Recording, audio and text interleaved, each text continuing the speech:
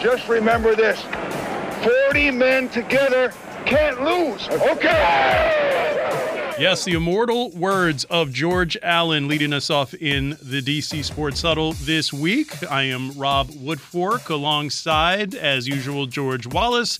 We have Dave Preston and a special guest, Washington-based author of the soon-coming book, George Allen, A Football Life. His name is Mike Richman. Thank you so much for joining us. Very happy to be here. Thank you very much to all of you for inviting me. Yeah, this is fun. This is special. This is good stuff. Yeah. We like to read in the summer. We like to read. So you're not going to have a problem when I say this was a fun episode this time? No, I will not. Right. This one you'll actually mean it. Usually, Usually it's lip service. Yeah. We're going to get to Washington in a little bit, but we wanted to talk a little bit about the book because let's be real here. A lot of people are not old enough to remember the George Allen years. I'm middle-aged and I don't remember them. So, there's younger fans who don't understand that before Joe Gibbs, George Allen was the guy. I mean, really, he's the guy who made it popular for coaches to put in 16-hour days and do like ridiculous stuff. And, a lot of what we see today, George Allen was at the front of it. And at a time when we celebrate Mike Tomlin for 16 straight non-losing seasons in Pittsburgh, and he should be praised for that, Allen went his entire pro career without a losing season. That is correct. Spanning 14 years if you include the USFL. So I guess just talk about some of the interesting facts that you uncovered in putting together this book. Well, you touched on a few of them there. I mean, he went through 12 seasons in the NFL without a losing season. I mean, that's phenomenal in itself. That's remarkable. Right. And then you add the 2 years in the USFL, right, one of which he took the Arizona Wranglers to the league championship game. Unfortunately, he lost that. But and then overall, 24 years of coaching, including his college career, 21 winning seasons. I mean, the guy was he was addicted to winning, basically. Another thing that really makes him special, I mean, he was an innovator in the NFL. I mean, he introduced blitz packages that hadn't been seen before. I should start with the fact that he was the defensive coordinator of the great Bears defense, the Bears team that won the 63 NFL championship, and that defense has been compared often to the 85 Bears that won that NFL championship. That was just a really great defense. I think they allowed a record at the time for a 14-game season, 144 points, which stood for a long time in a single season. So he blitz packages, the nickel dime packages for defensive coverage, pass coverage. He introduced all of that. And as you touched on before, Rob, I mean, he was a workaholic too. Now, I will say this. He wasn't the first 24/7 NFL coach. I mean, there were coaches that preceded him, such as some of his mentors. I mean, Sid Gilman was one of them, who he coached under in 1957 when Allen was an assistant with the LA Rams. Gilman was the head coach. And George Halas, who was his primary mentor when Allen was the assistant for the Bears, Halas being the head coach. Halas was a workaholic as well. And the Halas, just kind of going through a little bit of the book, didn't realize, or if I did, I remember the Halas story where he was going to go to the Rams, asked for permission to go, and then Halas kind of said, yes, you can talk to him, but then kind of took it back, and it was he thought he was going to get a warm and fuzzy feeling from his mentor to go take a head coaching job, but I guess that wasn't the case. No, there was wasn't there a lawsuit? There was, yes. Halas took him to court about it. Yeah. I mean, it was a surreal incident in the life of George Allen. I mean, I don't want to say this was unprecedented, but I don't remember reading about it anywhere else where the head coach took one of his assistants to court or challenged him legally in some way because the assistant wanted to go elsewhere. I mean, it was just a surreal event in Allen's life, and the fact Halas won the case, by the way. Yeah, the judge decided there was a breach of contract.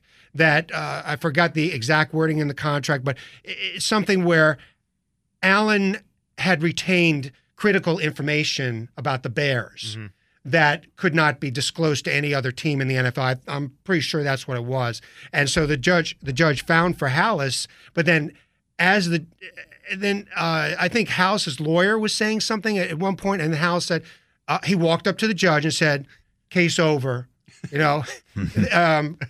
George Allen can go where he wants to go, and Allen became the head coach of the Los Angeles Rams. But if Halas hadn't done that, Allen would have had to stay with the Chicago Bears. I mean, it was just Hallis was trying to prove a point. Sure. Yeah. He was trying to. The key was loyalty. Yeah. That's what he was trying to say. And but you gotta let these assistant coaches And like he said, advance in the league. and like he said in the letter that you have there, that you've done so much for me, but if this is an opportunity that I can't pass up, which is what you'd like. You hate going to your head coach and your mentor to do that, but also if you're that person, yes, you don't want to lose him, but you want to be able to see him take that next step. Oh, absolutely. And be the head coach. Absolutely. Well, George Allen, in the eyes of many players, was seen as the next head coach of the Chicago Bears. But Hallis just wouldn't relinquish his duties as a head coach. Well, I mean, Hallis had like 4 tenures, basically. Like, no, he'd coach for 10 years, and then he'd join the Navy during World War II. He'd coach 10 more years, take a couple years off, coach 10 more years, and he kept on. It was unfair to have George Allen continue to hang the last couple of years. But you mentioned how Hallis kind of blocked or tried to block Allen from taking the Rams job. When you think, I think one of the things that we don't realize when we look at those Washington teams of the 70s, how many George Allen assistants went on to become head coaches. Marv Levy, Dick Vermeil was an Allen assistant. Ted Marchibroda went over to Baltimore and Indianapolis. So Mike McCormick. As much as he was held back by Hallis, he fostered and really enabled guys to get jobs elsewhere. Yes, absolutely. I mean, what Hallis did, he was being prickly, really. Mm-hmm. I mean, Ed Obradovich, who I interviewed extensively for the book, he was one of the keys on the 63 Bears defense. He was saying at that point, when they won the NFL championship that year, it was time for Hallis to ride off into the sunset and give the job to George Allen. But Hallis just refused to do it. Mm-hmm. I mean, even after the 65 season, Hallis should have gone. 64, 65, whatever. Yeah. He should have been gone by then, put out to pasture. But he just refused to do it. He just wanted to hang on for a few more years. And what he did is he really sunk the franchise for almost the next 2 decades. They did hardly anything. They were mediocre to bad. I mean, really bad. Yeah. And it wasn't until Mike Ditka came, he was hired, I believe, starting in the 82 season, a job which George Allen competed for at the time or put his name in for and didn't get.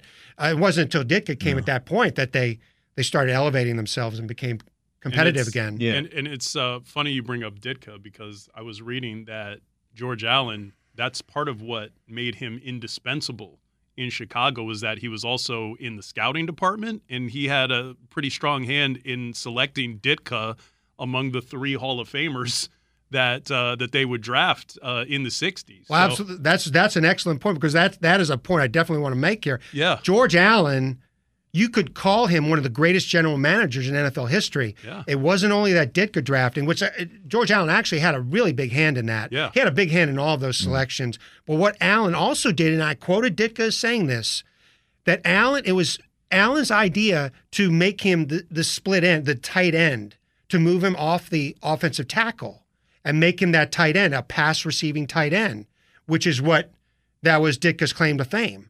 I mean, he became the first true, pure tight end in the NFL. Or one of the, Mackey was there and Jerry Smith for the Redskins was there at the time in the 60s. But I mean, Ditka, present-day Hall of Famer, he was so great. But it was really Allen's idea. Allen went to Hallis and said, we think we got to move him off the tackle and make him a tight end. But not only 61 with Ditka, 65 is arguably the greatest draft in NFL history. The Bears had the 3, 4, and 8 picks in the first round. Number 3, Gale Sayers. Number 4, Dick Butkus. Not bad. Both first ballot Hall of Famers. Mm-hmm. Number 8, they drafted a guy named Steve DeLong, offensive tackle. Okay, he played 1 season in the NFL, but he decided to play for the San Diego Chargers in the AFL instead. 2-time Pro Bowler. Yeah. Okay. Wow. I should also add that year as a free agent, George Allen signed Brian Piccolo as a free agent. Well, yeah. Leading rusher in the country that year out of Wake Forest. Yeah. So 2 things that I think that the part of the legend of George Allen that sometimes it's overblown, but I think it's spot on. One, his propensity for trading picks when he was with Washington, down to the point where I think he traded the same pick twice and was penalized by the NFL. Is that accurate? And also the emphasis on special teams. Kicking games and special teams were always important before, but his emphasis of special teams in Washington was kind of revolutionary as well. Are we accurate in that? Is accurate. Actually, I will say, though, that it didn't just start with the Redskins. Right. I mean, he in LA, he started making special teams special. I mean, the first, I think, play or incident that really showed that was Tony Guillory's block punt in a 1967 game against the Green Bay Packers. I mean, the Rams were all basically done that game. It was like a minute and a half left or whatever. Packers were up 3 or 4 points, and they basically had the game. They were punting. Tony Guillory blocked the punt. Rams recover it. They run down to the 5-yard line. Next play, Roman Gabriel throws a touchdown pass to Bernie Casey, and the Rams won that game. But that was a block punt at a absolute critical time. And then in the ensuing years, yes, he hired Vermeil as one of the first special teams coaches in the NFL. Marv Levy, at the same time, was hired by the Eagles. Same year, 1969. He was hired by the Eagles, so they were both special teams coaches. And that's Bernie Casey, the actor, who was in Revenge of the Nerds, the fraternity president of the Tri-Lambs, and he played Felix Leiter in Never Say Never Again. Of course, Dave Preston knows that. And also Brian Song. Yes. Yeah.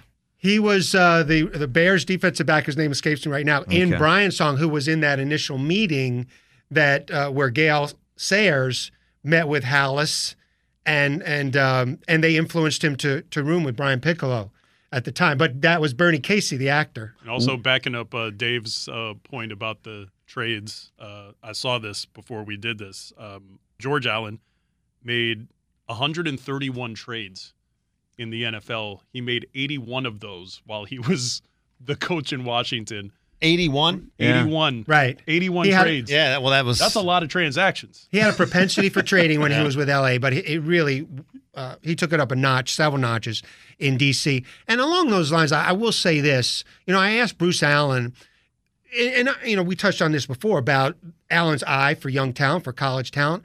Why would he have such a liking toward veterans in the NFL if he, was so good at drafting rookies who later became great in the NFL? And I asked Bruce Allen that. He said it had to do with the pressure that NFL coaches really were starting to be under at that time, mid-'60s, late 60s, because that's when the AFL had put a lot of pressure on the NFL as well to win, and financially as well. So the pressure was on. George Allen felt he had a better chance of winning sooner with older players who wouldn't make those mental mistakes on the field, and he carried that through to the Redskins. And I think the over-the-hill gang, yes, they brought in a lot of older guys like Jack Pardee, for instance, but Roy Jefferson was a fairly young guy. Dave Butts was a fairly young guy that they traded for as well. Right. Well, Jefferson was one of Allen's initial acquisitions in Washington. He had already proved to be a great receiver with the Pittsburgh Steelers. He was also on the Colts Super Bowl winning team, Super Bowl V. So he was already a great receiver. That was a great acquisition by Allen. I mean, Roy Jefferson didn't like Carroll Rosenbloom in Baltimore, so he wanted out. Allen brought him here. So he had Roy Jefferson, Charlie Taylor. The acquisition of Butts in 1975, that's really interesting. At the time, free agency, of course, wasn't what it's like today. Right.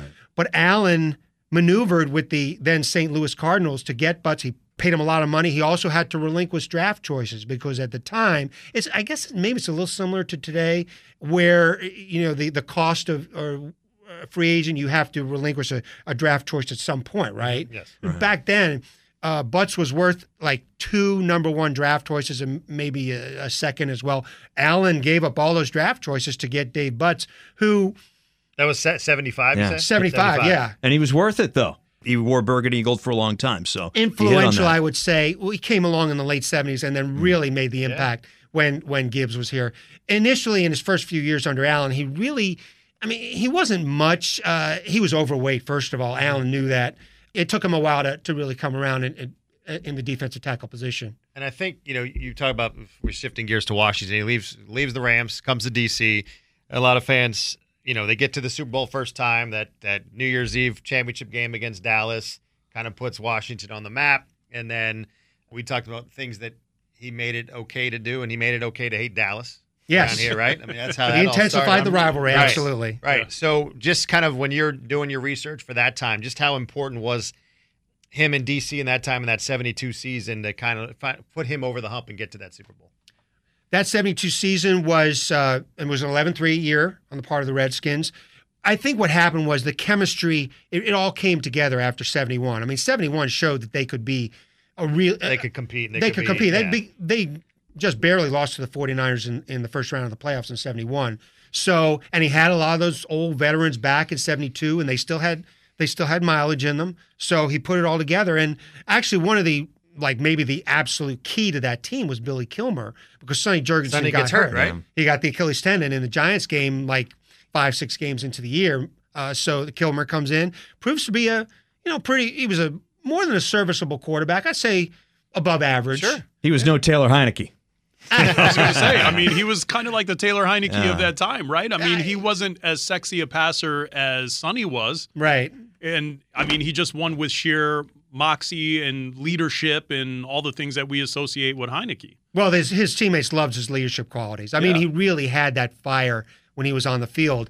And but along those lines, I will say this. I mean, I think why George Allen didn't rise to an elite level team when he coached the Redskins in the 70s, he wasn't like the Steelers or the Cowboys or the Dolphins for that matter, is because he relied too much on Kilmer. Like, if he had Roman Gabriel in his prime, and Roman Gabriel was in his prime when Allen coached the Rams, those were Allen's best teams, Fearsome Foursome. Right. Yeah. If he had more of a quarterback, elite level, or just climbing in that direction, I think they would have gone much farther in the playoffs. He had Billy Kilmer, and he had Joe Theismann, who was in his early years at the time.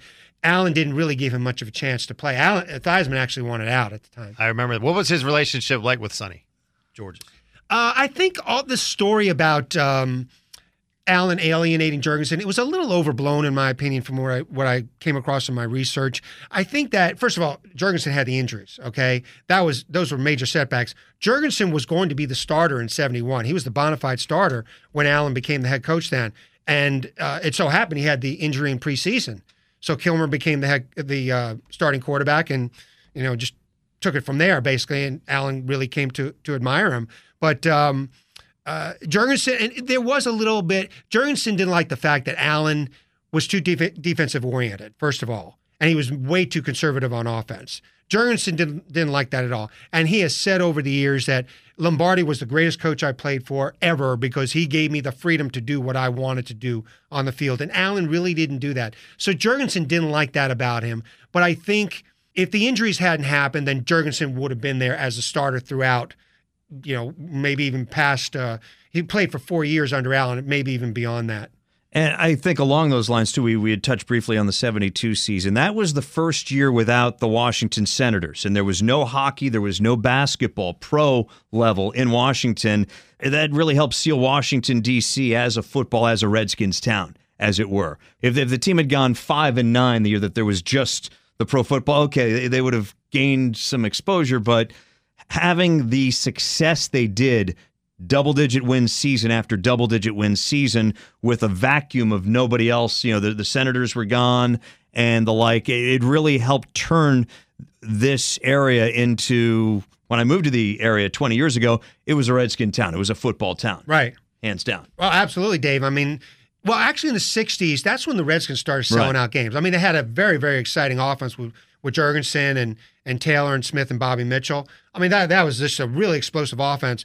But they were mediocre record-wise, but it wasn't until Allen came to town in 71 that, it became like a burgundy and gold city. And that's the thing, it was a vacuum too, right? I mean, because, Washington won a couple of championships in the 40s, and then until the 70s, until George Allen arrived, it was a lot of nothing. Right. Well, they went a quarter century without any postseason play. Now, granted, there were many fewer teams in the playoffs back in those days. Okay, but they didn't make the postseason for a quarter century. And also, one thing that needs to be pointed out is we didn't have the media coverage back then either. Right. So it wasn't magnified really how bad the team was. But they were bad under, I think it was Mike Nixon, like 60. Otto Graham was there for a couple of years. Yeah, he was there later, but like 60 and 61, they were like really bad years. 1-12-1.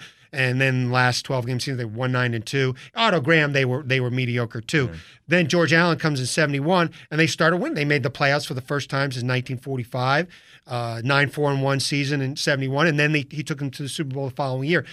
So they really became a perennial winning team. I wouldn't say they were a great team like I mentioned before, but they were a winner year after year under Allen, and also he intensified that that Redskins-Cowboys rivalry. I mean, you'd have to compare it at the time to the Lakers, Celtics, Red Sox, Yankees in terms of the intensity of the rivalry. I mean, it was really up there. And that was Allen's. He did that. The book is George Allen, A Football Life. The author, Mike Richman. I want two things. One, what was the biggest surprise you learned researching this book, putting the book together? Was there anything that kind of took you off guard? It's like, oh wow, I didn't know that.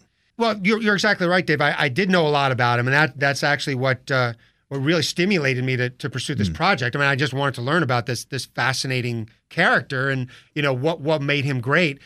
Offhand, there really isn't anything I can touch on that took me totally off guard. What I mentioned earlier about the distinction between his eye for young talent and then his propensity to go after those veteran players. I didn't know that he was so good at those types of acquisitions for these younger guys. I mean, I really dived into that. I would say that him competing with the AFL as the head talent scout, which they were known back in those days, as a head talent scout for the Bears, he competed against the AFL. Guys like Klosterman, at the time the Chiefs GM, the Raiders owner, Al Davis, who was then a GM, and they became the owner of the team. He had to compete against those guys for players because the AFL and NFL were battling at the time. So I guess that was a very interesting period in the NFL and in the whole history of professional football. And the NFL really had to stay alert of what's going on because the AFL was climbing up there, and they were paying guys too.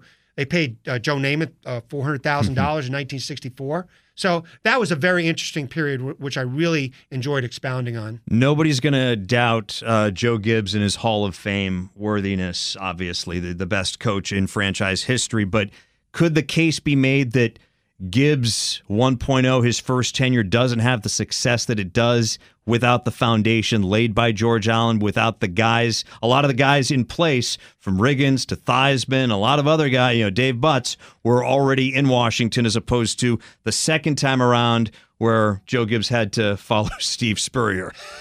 Even though Gibbs won, followed Pardee, yeah. It was only a couple years removed guys, like you said, from the foundation. Riggins, Theismann, Mosley, the MVP in the 82 season. MVP, Butts, Joe Lavender, Murphy, Mark Murphy. Okay, you can make that argument, and you can try and justify that.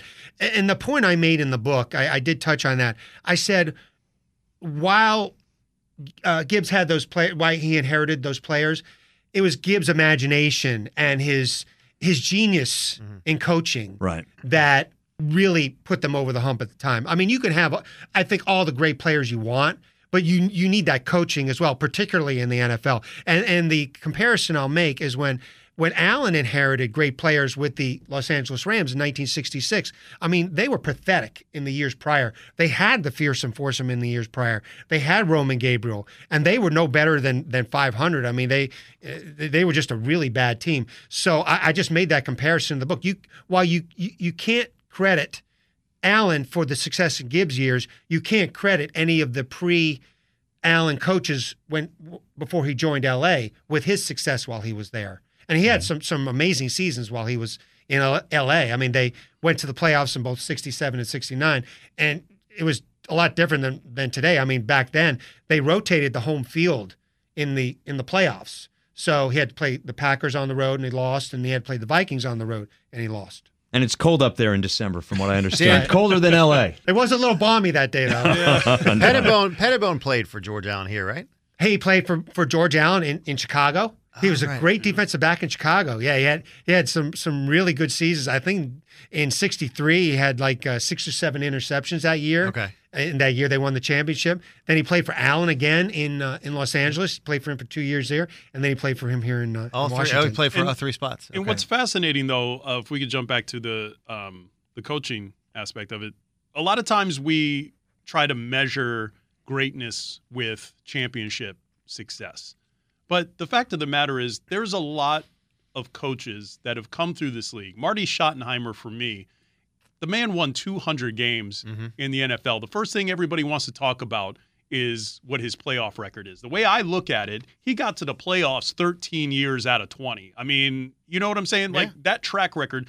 So George Allen didn't get the championship. He was very close, though, to unseating the undefeated Miami Dolphins. I mean, that's a great story that almost didn't happen. And George Allen's team, was a touchdown away from stopping that. Right. But do you think maybe he's a little underrated in NFL annals? I know he's in the Hall of Fame, and we certainly revere him here. But outside of Washington and maybe Los Angeles, do you feel like maybe he's a little underrated? He has a 71. He won 71% of his games, man. And so the 2-7 playoff record, like, to me, doesn't much matter because of what he did with teams. And as you said, he didn't get the table set for him like some of these other great coaches have. Right. He is not in the same class as like Lombardi. Yeah. Or Landry, for that matter. Right. He's not in that same category. Right. But whether he's underrated or not, he's certainly not known as well, like you said, among pro football historians and others who have followed the game over the years.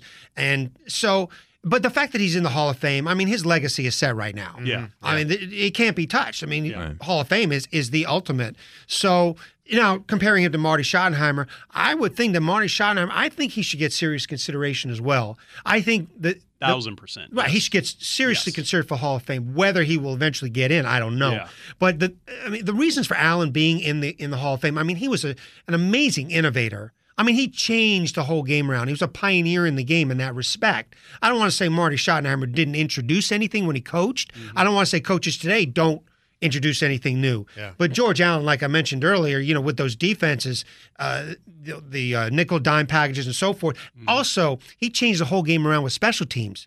Like we spoke about before, he would rely on special teams for 2 or 3 wins per season. Yeah. And that certainly showed in Washington, too. They say you can't go home again. He tried to go home again.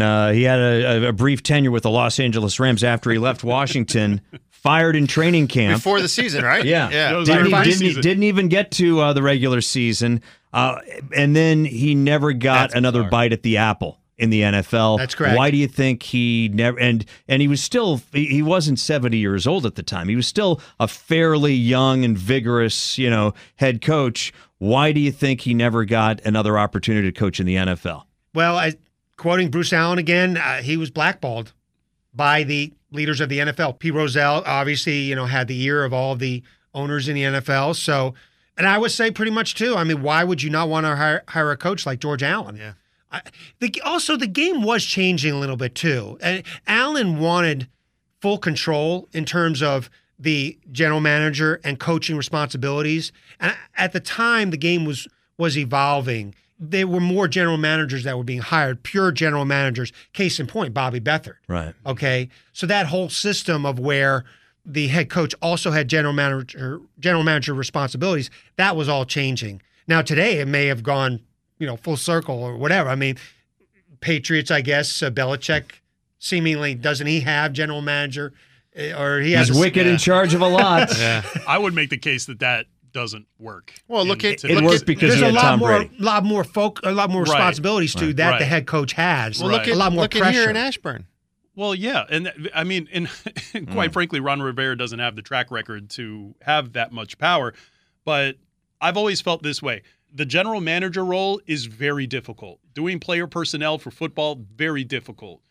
Coaching, very difficult. There's a lot of hours that go into that. So in order for one person to wear both hats, there's just not enough hours in the day to do it well. You're shorting one of those responsibilities by trying to do both. And I don't think any one man can do both roles well because, again, there's just not enough hours in the day. So, right. That's a very good point. I mean, there's just so much responsibility that a head coach has today. And then on top of that, it's 2 different jobs because the general manager's job is to look ahead and make sure that this team is good for the next 5 years. Correct. Whereas the head coach's job is we need to win today, and we're going to do whatever we can to do that. And I've said it. I mean, we've said it on this podcast a bunch of times.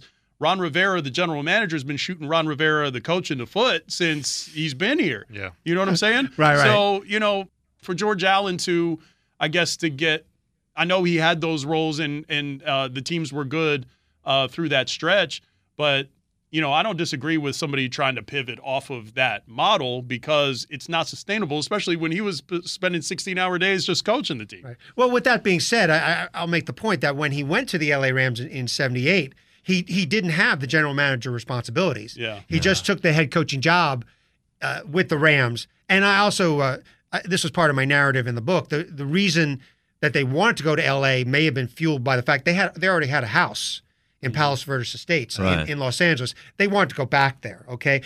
He was not fired by the Redskins after the 77 season. I think that is the wrong characterization of that whole sequence. Allen had a choice, had a chance to re-sign with the Redskins at that point. His contract had expired. So he could have re-signed because Edward Bennett Williams did offer him a contract extension, like 4 or 5 years. He decided not to take it. And I think he was inclined. He and his wife wanted to go back to Los Angeles, and he did it. I mean, he didn't take the general manager job.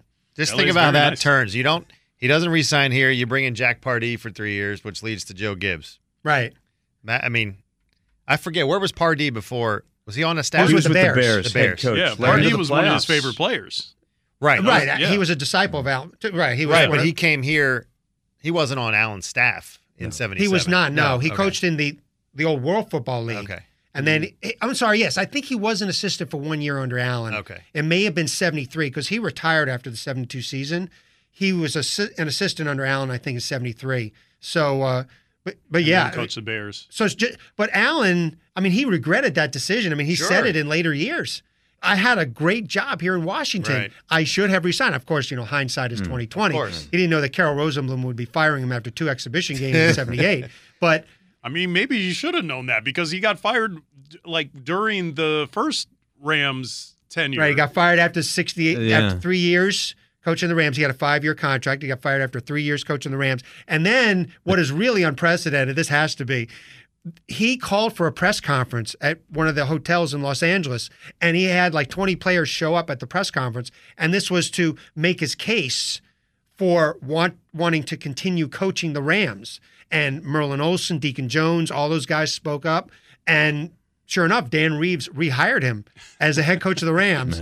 But it was pretty much he may have been a lame duck coach at that point. Yeah. That Reeves was going to fire him anyway after the 70 season, which would be after 5 years, unless Allen won the Super Bowl or something like that. Reeves they just hated each other. They were at each other's throats, Allen and Dan Reeves. But that bought him 2 more years, right? That bought him 2 more years. Yeah. He had a chance at that point after the 68 season to come to Washington. Yeah. Jack Hancock, who was the majority owner of the Redskins at the time, who resided in L.A. and owned the L.A. Lakers and L.A. Kings, he was influencing him to take the Redskins job at that point. And this was after 3 years of Otto Graham. And I believe they had already fired him or something, and they were on the hunt for the new coach, who ended up being Lombardi at that point. But Jack Hancock wanted George Allen. He was the hot name. Yeah. Mike, I'm too young to remember, but George Allen, after his NFL coaching days, he was in the booth with Vin Scully and Jim Brown. Yeah. That is a 3-man booth, and with 3, like, you had the ultimate wordsmith, and then 2 incredible personalities. I mean, it's kind of like what we have here. I would exactly think right. so. What was that booth same. like? What was that trio like to watch? Well, I did touch on that considerably in the book, that whole broadcasting sequence. And Allen was Allen. I mean, he was a preparation guy. Okay, he had these stack of notes that he took into the booth for each game, and he really enjoyed it. But he got to go see all the teams practice, and he talked to the players and coaches, things like that. Pregame preparation. But he was the same way, as a head coach, the preparation, the details, same way in the booth. He did the same exact thing. Now Jim Brown, on the other hand, and Joe Band, who I know George knows. Yeah. He told me this story. Joe Band was a statistician at one of the games, and he told me that Jim Brown was so unprepared for one of the games, and he was trying to make a point, and Allen thought, this guy doesn't know what he's talking about. So they were about to go and throw punches at each other in the booth. Now, that may have been exaggerated. Jim Brown probably would have decapitated I know who's going to win that one. That wouldn't have ended well. Wouldn't have been good for business. But Joe Band told me that story. I mean, they were really, George Allen was really angry at him because he was so unprepared. Like, how can you come here unprepared? Right. But no, the other thing about that, while he did enjoy it and he enjoyed still being part of the game, he also felt there was like a feeling of depression on his part, seeing other guys coach and not having that opportunity. Those are in the early years following his firing by the Rams in '78. So, he still had that desire, that itch, that desire to coach. When I'm curious, you talked to obviously a number of people for this, including Bruce Allen, and just when you're talking to these people, how were they, just their reaction to talking about George Allen, whether it's former players or Bruce, just kind of how I might excited is not the right word, but like how honored that you're reverence. Yeah. How they were talking about their former coach or colleague or whatever. Primarily the family, you mean? Yeah. Oh, they wanted to uphold his legacy as much as possible. I mean, they were very, very cooperative. George Felix Allen, the oldest son, he was great. Bruce Allen, I had 2 major phone interviews with him, 2 hours long each time. Wow. Yeah, he was answering all my questions. I had them all laid out one by one, and he was great. Yeah, and Jennifer Allen, she was very good as well. Greg Allen, I didn't really speak to him that much, but he wasn't part of it for the most part. But the other 3 were really good. Etty Allen died in 2013, so I really didn't get a chance to speak with her. But she would have offered some really valuable insight and in terms of how they met and then their relationship in the ensuing years. But yeah, the family was great. And George Felix Allen, I mean, he was my main contact. Yeah, sure. Yeah, former senator and Virginia governor. What about former players, especially here in D.C.? Well, they were all.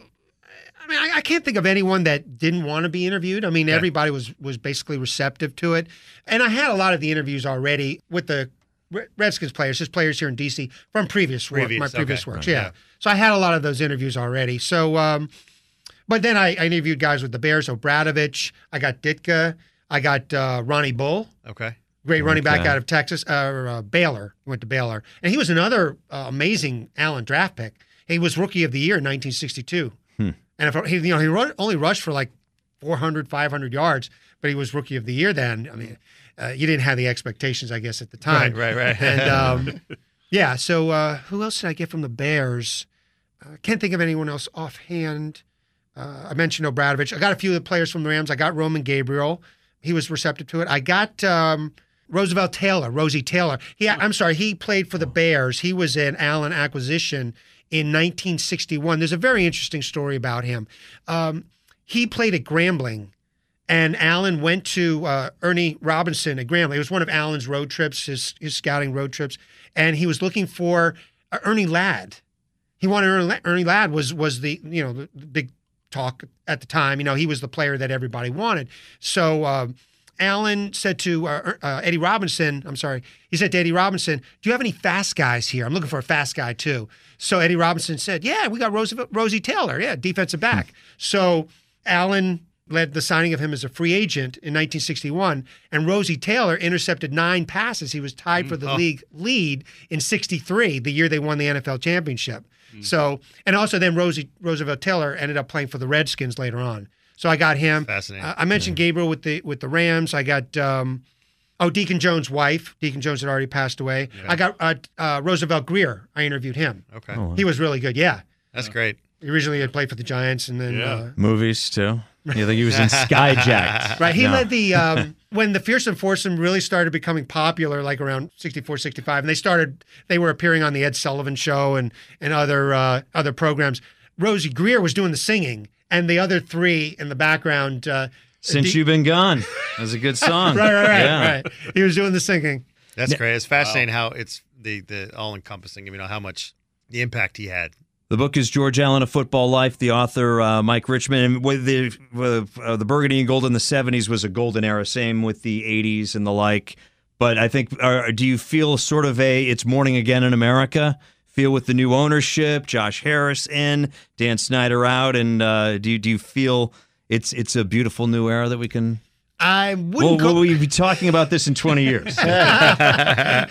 I'll make this for point. His next book. Yeah, right. Let me put it this way. I mean, you guys know very well, too, that it takes more than an ownership to win in the NFL. Sure. That's part of the chemistry, but it's got to click on all ends. It's got to click with the head coach. It's got to click with the front office, with the general manager, with the players. So it's more than just the ownership. I mean, Bob Kraft, Belichick, Brady. I mean, look what's happened with Brady gone and whatever. So there's a sense of relief, obviously, among a lot of people, fans, and with Snyder gone now. And weather morning in America, I don't know yet. I mean, these guys are certainly saying all the right things. They're even using the term Redskins again, which I think that in itself is refreshing. I would like to see them go back to having the Redskins name. Of course, everything has to be, permission, or they'd have to get the consent of Native American organizations. But let's just see what happens in a season or two, or in the ensuing years, before we say everything's going to change. Because if they have a losing season this year, or maybe several in a row, or 2 out of 3 losing seasons, I don't know. Let's just see what happens in the coming years. Roster cuts this week. They're down to the 53. What's your impressions of the team and Sam Howell in particular? I like Sam Howell. How could you not like him? I mean, played well in the season-ending game against Dallas last year. I mean, he wasn't blowing anybody out, but he had a decent game, and you could see his potential. And then, I mean, of course, this year in the preseason, had a really, really good game against the Ravens. Preseason, of course, we all know, doesn't prove everything in the NFL. You've got to prove yourself in the regular season. I'll just touch on this regarding Rivera. I just think that, I mean, I know George was probably in on this press conference when Rivera was asked the question last year, not knowing that he could be eliminated? Yeah, and now he's saying that, I didn't know how good Sam Howell is. Yeah, see, how can you? Ron, sometimes he talks too much. I mean, you just, it's what your is job it with to this know. guy? How can he say something like that? He said yesterday he was asked about it, and he said it was, it's more of like hindsight, going back in. But of course I'm not knowing. He's not taking any reps with the ones and this and that. But you can't say that as a guy that you drafted thinking that he's going to be a quarterback for you. Well, first of all, if they thought he was going to be that good, they wouldn't have risked taking him in the 5th round. They would have taken him in the 3rd round. They would have taken him in the 4th round, something like that. Right, you know what I'm saying? You can make that point, yes. And the thing is, everybody who's excited about Sam Howell, and I'm going to tease this because next week we're going to talk about our season predictions. I have a very interesting one for Washington this year. Sam Howell is a part of it.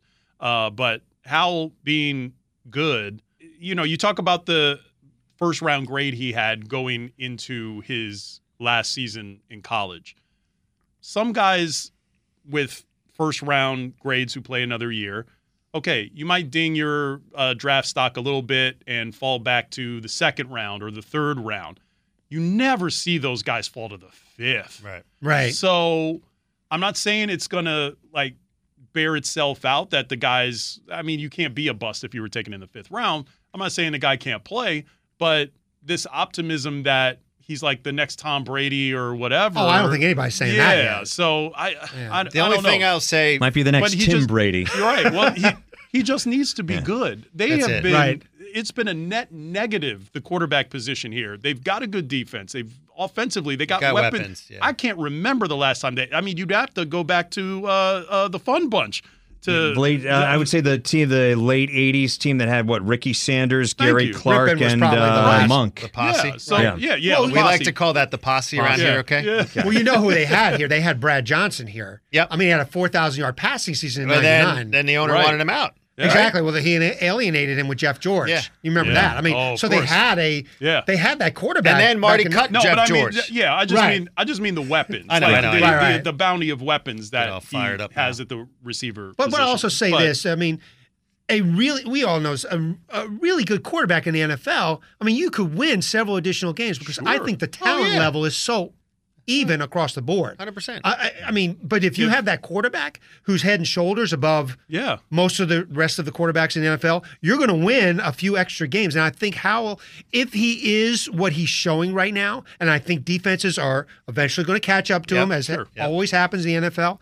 They're going to watch tape. They're going to figure him out. Game plan for him. But he's got to rise above that. If he's going to win a few additional games, probably for them, because he does look like he has that potential. Absolutely, I agree. And here's the thing: he doesn't have to be Mahomes. You don't have to put it all on his shoulders. They're 2-3 deep at the running back position. They've got a lot of weapons. I mean, the offensive line is a question mark, but you can scheme around that. And absolutely. If Eric Bieniemy even has half of what Andy Reid was putting down in Kansas City, right? We're going to be in. And look, I mean, that's what we were talking about in the preseason is the play design and just the way the offense flows and the motion and all of this.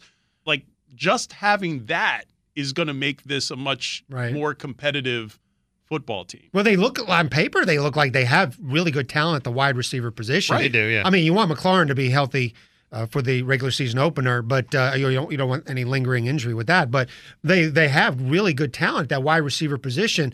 Running back, they look solid. Yeah. You know, Robinson and Gibson. I mean, they look solid at the playmaking positions on offense. I can't say how great the offensive line is, but yeah, I mean, and defensive line looks like they have it there. We don't know. Chase Young is a major mystery. What is happening with this guy? Look, he's a local kid, so I want so bad for him to be the guy that we think he is. And I think it would be a great story for him to have this big bounce back season, and he's, Washington Commander for life and all that. But I don't see it.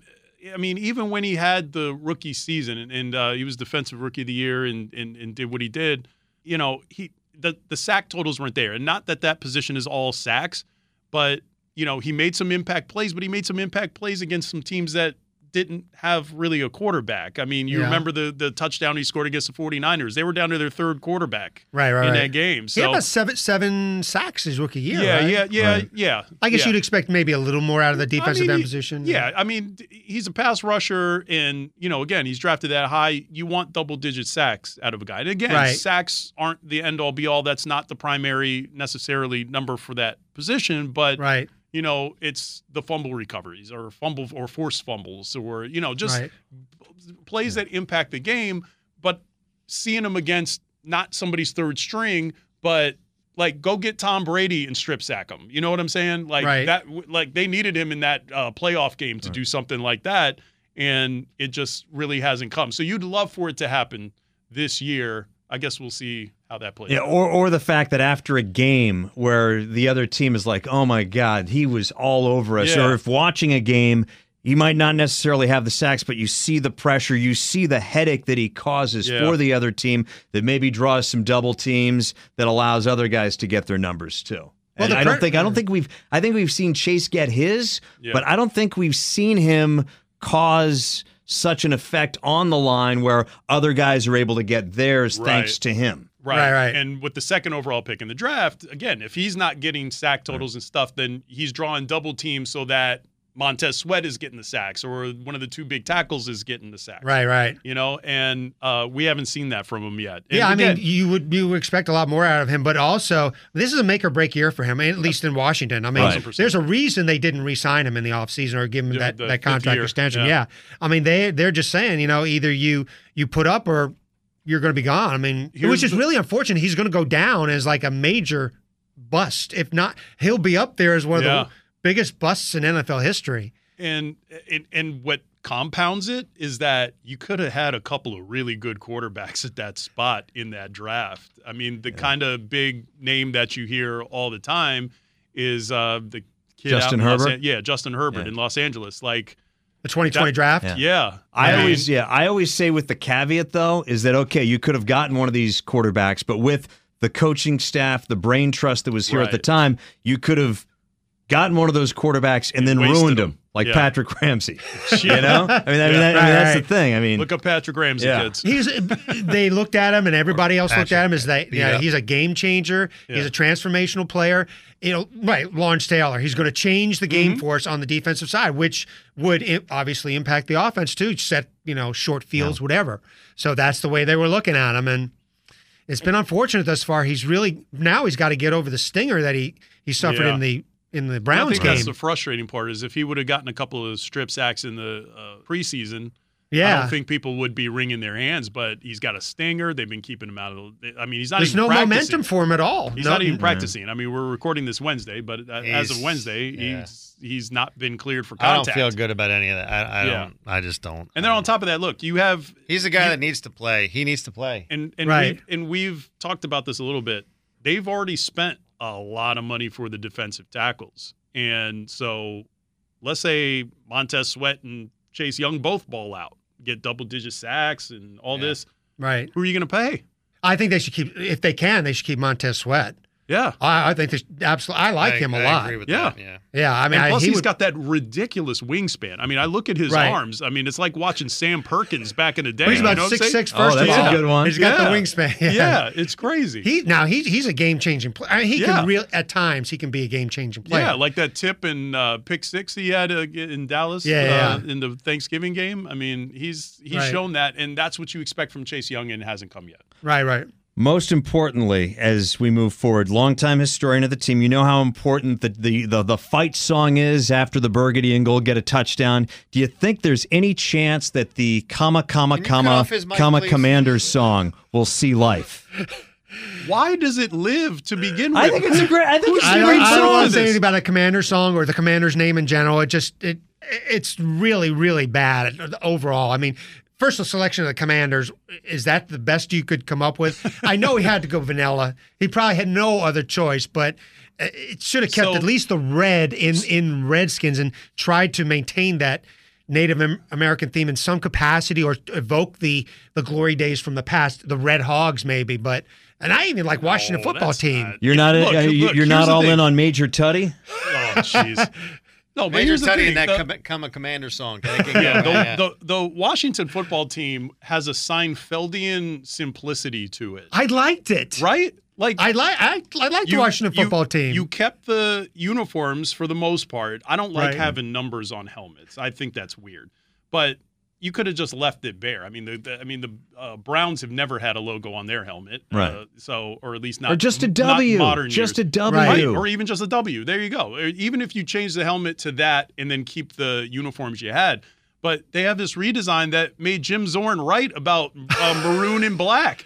Because if you look at the white, I mean, the white jerseys, the burgundy is not burgundy. They have Right. zero gold in it. I like the Washington football team. But There was Washington football team, you kept the uniforms and there was you a had- uniqueness about the name. Yes, Right. thank No you. other major sports team among the four leagues has that type of name. I mean, Right. there was a It uniqueness was almost about like it. soccer, FC. And I don't buy this thing that it wouldn't have been marketable. I think they would have sold jerseys. I mean, winning cures everything. Winning you cures win, you're going to sell jerseys, no matter what the team name is. I think Dan knew he was possibly heading out. I think, and they spent 2 years to do this god awful, rebrand, and they didn't want to spend any money to fight any trademarks. Yeah. Now, So- this new group, though, I think, look, they wanted Warriors. I kind of know that they wanted Warriors. But you can't do Warriors now. If you'd done Warriors 20 years ago before Golden State brand came on, Yeah. So the reason different. they didn't do Yeah. Warriors now is it was trademarked, right? Or and it's somebody like you else. can't. Here's the And thing, it's you like also the had to Warriors are depart- Golden State.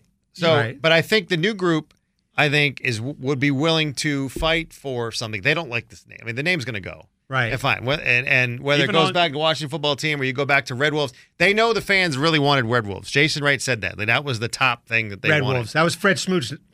Yeah, so they ask for all this fan input, and then they come up with the Commanders. Now, Well, whether or right. not And it's Here's also the a thing, if naval term, Commanders, whereas Major Tuddy is obviously Marine, Army, Right. and Air Force. So it's Right. incongruent. Well, how do you guys read into the fact that they have used the new owners have used the name Redskins in the context of, granted, the glory days from the past, but they have said Redskins a few times. Does that mean that at some point they could be inclined to go back to Here's the thing. Redskins? I don't think you can go back. No. You can't go back because they didn't just change it because, Dan Snyder ruined it. They changed it because during the pandemic, after George Floyd, a lot of people were like, we have literally a captive audience to air our grievances about racial inequity and all of this.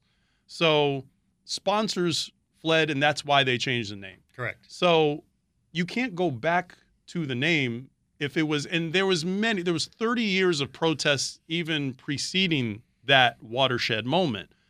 And whether we believe that the term is racist or outdated, the fact of the matter is it's problematic. And you can't go back to it because then you just go right back to people protesting outside your stadium or Right. Right. It you does know, trigger controversy. They're It ma- and absolutely the does. owners- You don't want to invite Yeah. that back into your organization when everything is kumbaya and everybody's feeling good. Now, I'm not necessarily saying keep the Commanders, but if you change it, you're going to have to change it to something that is unifying and not divisive. I definitely like Red Wolves. Yeah, because you could keep the But my thing is, that HTTR. what does that have to do with Washington? Well, though? the command. There's no wolves here. If I see a doesn't wolf matter. in Washington, I'm moving It tomorrow. maintains red. I mean, I think just keeping the red is a I really think- good sign. I think fog with Can the we get- owners- Can we get some George Washington? The owners are rejects? the new guy. They're making it. They have said it a lot, and Ron Rivera's touched on it too. It seems like they're making it okay to refer to them in the past, whereas the last couple of years, to your point, like with everything going on, we were not doing that, or it was not okay to do that. I think that's all they're doing now. And look, they've made it clear they, grew up here, they rooted for the team, they walked to RFK, all this. So, I think they know that you can't go back to that name, but I do think that they're going to change it at some point. Regiments, the Washington regiments. I'll throw I'll throw that in. It's you keep the HTTR and regiments. It works with the military area, and it's not commanders. Which I know Rivera's a big proponent of. Yeah. Rivera may not. Yeah, He might not be He's here. probably not gonna be He might here. not be here next Hey, month if they lose to Arizona. I got a question for all of you. Do you guys think that if the sale of the team wasn't hovering the franchise at the end of last season, that Rivera would have been fired after the debacle with Wentz, starting Wentz over Heineke in that next to last game against the Browns? Acquiring Wentz is a fireable offense. That He was a wanted bad to- idea from the Do you think beginning. he would have been fired? He wanted to if the prove- sale wasn't there, like it's inevitable. The team's I going to be think sold, there was and the a cloud chance. is there. I think there was a chance, yes, because he lost the locker room with that Carson Wentz thing, and that was all for him wanting to prove that. Remember, he stood up there. I'm the guy who watched the effing tapes. I'm the guy who did this. Remember when it went off about Wentz? I'd have fired him after that. Because if you're the guy who So- watched effing tapes and then this is what we're getting at this position, what tapes were you watching? Yes, I do think there would have been a chance if they did. Okay. And to be fair, I think, as we've mentioned, Ron Rivera, the GM, has undercut Ron Rivera, Yes. the head coach. Correct. Whether it was bringing Wentz in, and not addressing the offensive line, because the offensive line was the worst possible line for a guy like Wentz, who is your 5, your 7-step drops. There's no way that he could do what he could do well behind that line last year. The thing is, I don't think Rivera could spot a franchise quarterback if the guy wore a T-shirt saying "I'm a franchise quarterback." I mean, I'm like, Howell could surprise a lot of people. He could surprise a lot of people, and that's the thing is, and I've said this on here before. Ron Rivera acted like he needed to luck into a guy like Howell in a late round. He didn't want to spend assets to move up to the top of the draft and get a guy. He was willing to part with picks for like retread veterans. Like, I mean, I like Matthew Stafford, but I ain't giving up 2 1s for Matthew Stafford. Now, he's the type of quarterback, though, Matthew Stafford. He could win it. That's what we were talking about before. He could win a Super Bowl. He could. If you've got the right surrounding cast. This year's Washington Commanders, with what Matthew Stafford was when they won the Super Bowl with the Rams, he's a little more injured now, but you take 2021 Stafford and put him on 2023 Washington, yeah, that's a Super Bowl contender right there. I would agree with that. Right. But again, you're partnering with first-round picks to get him. I don't know if he's worth that investment. I wouldn't trade. I wouldn't because that was all or nothing. I mean, the Rams are going to be bad this year. They got a ring. They're on our schedule. They got their rings, which is key. And out of a bye, that would be, and that's the week 1 against the Cardinals, because they're clearly tanking. And then the Rams out of the bye late season in Los Angeles. Those are 2 games you can't afford to lose. Right. So I'd take Sean McVay back here. Yo. That's a whole nother so many thing. coaches. That's not. But then again, that's on the table. That might be on the table. He might be looking to get out of LA at the end of this year. That's what I'm saying. Again, but back in the day when they're like, oh, this assistant went here, this assistant went there, it's like, okay, say they get the job in Washington, how soon before they get undermined by the front office and the owner? Yeah, So right. But again, the best thing that happened to Sean McVay was getting out of town. Yeah. Unfortunately. But, And LaFleur, too, but I you guess. might get that freedom. You might get that freedom now. Yeah, now you can. Yes. Yes. Right. Yes. We touched on the name. The team president, Jason Wright, said right before we started recording, actually, that they're not going back to the old name. Right. But also, if you've watched Hard Knocks, unwittingly the Jets kind of justified the Commander's name. Have you heard this? I have not. Oh, Right. yeah, I saw that. Yeah. I did this in my sportscast a couple of times just for fun. So I believe it was the 3rd episode. The coach, Robert Saleh, was outlining for the players the 4 levels of competitors. The top level of competitor is a commander. And then he outlines, basically, he's the same thing as a competitor, a guy who's like a blue chip player. And, you don't have to motivate him. He's already motivated. Like, he's this great player who's motivated not by money and all that other stuff, but just because he wants to compete. And then the commander is basically that guy, except he brings people with him. So it's like, I listened to that. I was like, well, he done made a better case for the Commanders than any of the guys. Like, all we got was Doug Williams saying, we the Commanders. And then, I just want to ask this. If, for some reason, if the Washington football team, the Commanders, if they do sort of excel and they win, maybe if they win the NFC East, put it that way, can we at least not say that the rest of the NFC East had a down year?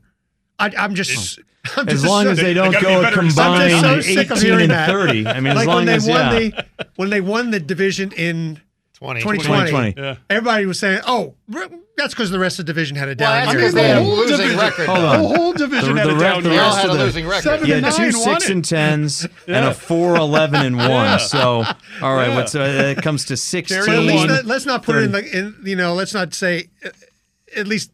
That shouldn't be the reason that if the other three teams combine to win more than 16 games, there you go. we'll say, hey, it's not a down year. But yeah, that was. I actually think Washington can win the division with a non-losing record. I picked them to do it. Yeah. Yeah. So then slow-mo clap on that one. You think Jalen Hurts may not live up to the money? No, it's not. It's not Jalen Hurts. I think it's the surrounding cast around him. They're replacing their offensive coordinator, their defensive coordinator, the interior of their line. Like, there's a lot of stuff that's different in Philly. And so I think that can sort of adversely affect the mojo. And then there's the Super Bowl hangover effect. You get that far, you're only 3 points away from a championship. Like, that has to sit with you some sort of way. Right. And for a lot of people, it kind of adversely affects how you perform that season. Even when you lose a Super Bowl. Yeah, right. When you lose 3 points away, right. Right. So, yeah, I think there will be a little bit. They're still going to be good, but I think there's going to be enough of a hangover that in a very competitive division and very tough out-of-conference schedule, because they're playing the AFC East this year. Right. So that might be top to bottom, one of the better, maybe the second best division in football. So you have 4 difficult games. You have 6 built into your schedule because you play in a tough division. And we don't know what we're going to get from the Cowboys year after year with Dak Prescott. I mean, I think he's a good quarterback, but sometimes he just Jerry Jones stinks it up. And Jerry Jones just rolled a stick of dynamite into his locker room by getting Trey Lance. I mean, what is he doing? What is he doing? But I hope he stays there forever. I hope he lives to be 100, and I hope he owns a team and continues to run it. Giants could be up and coming. I mean, Daniel Jones he seems to be a pretty good quarterback. As long as he doesn't trip over his own feet. Oh, snap. I don't buy the Giants.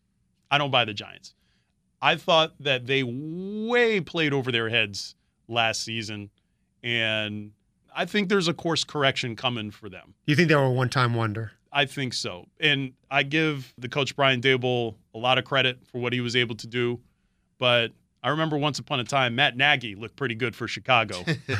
So, that didn't end well. So I'm not saying it's going to go sideways quite like that, but they spent a lot of money for a mediocre quarterback. Their offensive line is better than it's been, but it's not all the way there. Right. And I like the tight end acquisition. Why can't I think of his name now? But I mean, their receiving core is still as mediocre as ever. So I think the Giants are poised for falling back. And I had to work my numbers. I go game by game when I make That's predictions. what I love about this guy. When I make predictions, y'all think I just throw up a 1-loss record and just like pull it out of my behind. Right. He's looking at the details and the facts. He's kind of like George Allen, you know? That's right. Exactly. So it's like I'm looking at all of it, and I had to do my numbers twice because I was like, wait a minute, I have Washington winning? How is this? Right. But I'll lay out my case next week. Guys, this was a great episode. Mike Richmond, Mike, thanks a lot. Yeah, thank you guys for having me on. I loved it. This was really great. This was Good great. Conversation. Get the book. Yeah, the book. When the book is out already, or the book is pending? The book is the official publication for the book is November 1st. All right. Pre-orders. I'm taking pre-orders right now. and one can pre-order the book. These are autographed signed copies through my website. Your autograph or ours or yours? Well, you guys can autograph it too if you want. What's the website? MikeRichmanJournalist.com. All right, and that's because that is Mike Richman, who is who's written the book George Allen: A Football Life, drops November 1st. I am Rob Woodfork, George Wallace, not George Allen, alongside Dave Preston, and we are going to break the huddle. Thanks for not participating again, George. Anytime.